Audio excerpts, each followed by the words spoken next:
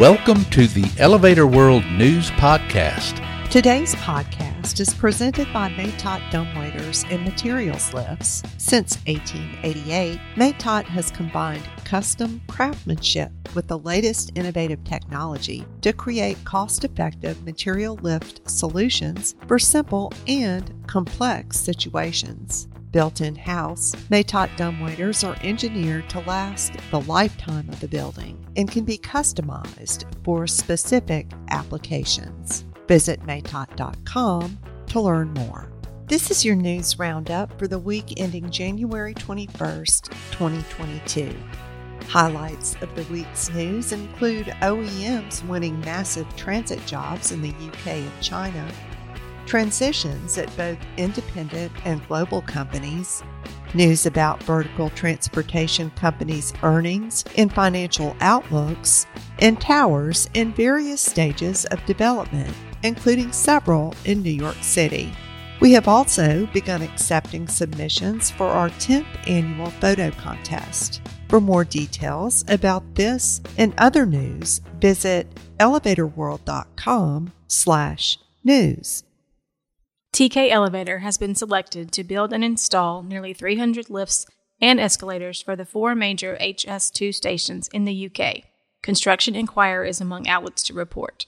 TKE has signed a framework agreement expected to be worth between 207 million and 316 million British pounds, depending on the number of lifts and escalators needed. This flexible approach will allow HS2 to vary the number of lifts and escalators in line with station requirements as the designs are finalized. The source reports Birmingham Curzon Street, Interchange, Old Oak Common, and the new HS2 platforms at London Euston will need more than 160 elevators and 130 escalators. The framework also includes maintenance for up to 20 years. The longest escalators will be at Old Oak Common in West London, which will take passengers more than 13 meters up from the subsurface platforms to concourse level.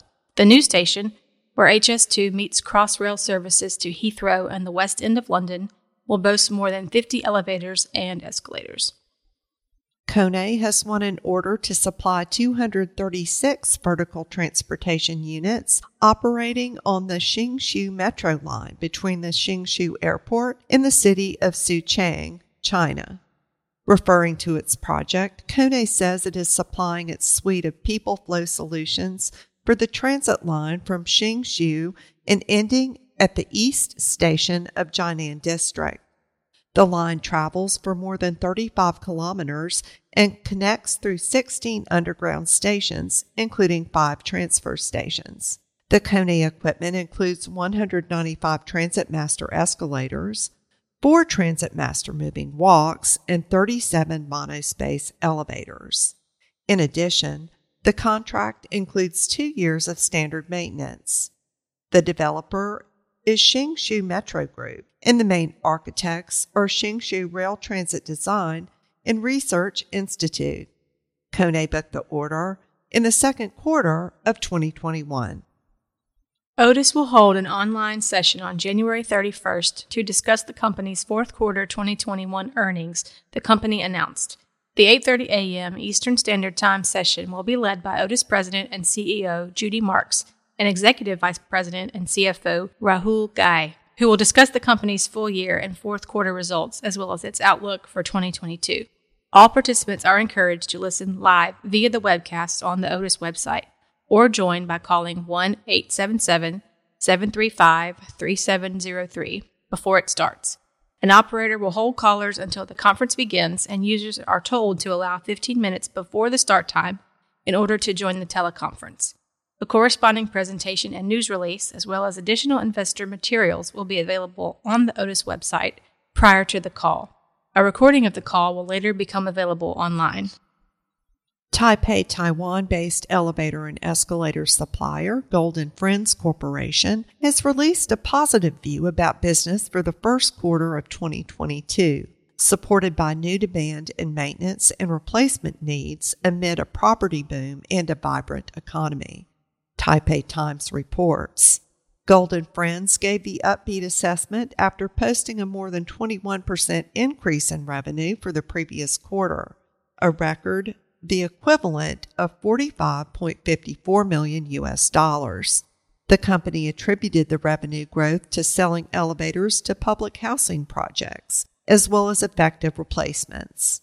Replacement business soared 36.63% year-on-year in the October to December timeframe, while its maintenance arm worked on 38,845 elevators. The firm sells elevators and escalators under its own GFC and Genesis brands and has been a contract maker for Japan's Toshiba units. The booming property market has led developers to accelerate construction, a process that has been helpful to Golden Friends. Looking forward, Golden Friends said it would seek to expand its market share and customer base by developing high-speed elevators equipped with Internet of Things and facial recognition technologies. KONE's Thomas Hennerskov, Executive Vice President responsible for South Europe, the Middle East, and Africa, has announced his decision to leave the company for a position with another firm, officials announced on January 18th. Hennerskov will leave KONE no later than the end of May 2022. He has served as a member of KONE's executive board since 2016, first as head of the Central and North Europe region, and then head of the South Europe, Middle East, and Africa region. A search for his replacement has started. KONE President and CEO Henrik Ehrnrooth praised Hennerskov, thanking him for his contributions to KONE and wished him luck in his new role. Imperial Electric announced on January 14th it has added Nick Hodges to its North America Elevator Group team. A resident of Navarre, Ohio, where he lives with his wife and 5 children, Hodges is part of the Canton, Ohio sales and marketing team and will be calling on customers throughout North America outside of New York and New Jersey. Hodges is a U.S. military veteran and earned campaign, combat action, and Navy Achievement Medals while serving in Afghanistan and Iraq in the 1st Marine Division. Imperial observed he has a wealth of sales experience, a proven track record of success, and a willingness to learn and excel in the elevator industry. The construction company for 241 West 28th Street in New York City's Chelsea neighborhood has topped out the 22-story 2-tower project and has begun work on the residential building's exterior, New York MB reports.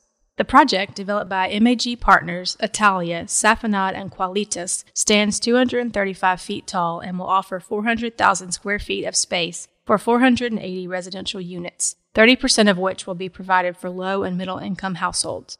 Work has progressed rapidly since the earlier report, with reinforced concrete reaching its pinnacle and work shifting to window installation and assembly of the walls. The project will offer ground floor retail space, and amenities will include lounges, a fitness center, a children's playroom, and an outdoor lounge with swimming pool. The general contractor is Urban Atelier Group. Design is by Cook Fox, and the elevators are by Fujitec America. Construction completion is expected in July 2023. Through May 31st, readers can submit their best industry-related photos in up to 10 categories in the 2022 Elevator World Photo Contest. It's free to enter, and the top winners and finalists can win a cash prize, be published in Elevator World magazine and online, and receive other great prizes. These photographs help tell the story of the wonderful world of vertical transportation. Since its inception, the contest has received more than 2,000 photos from readers in more than 30 countries. Photos can be submitted by following the link in the news item at elevatorworld.com/news. Participants may contact Brad at elevatorworld.com with any questions. For more industry-related information, visit elevatorworld.com and be sure to subscribe to our podcast in iTunes or the Google Play Store. If you're interested in becoming a sponsor of the Elevator World News Podcast, just let us know by emailing advertising@elevatorworld.com.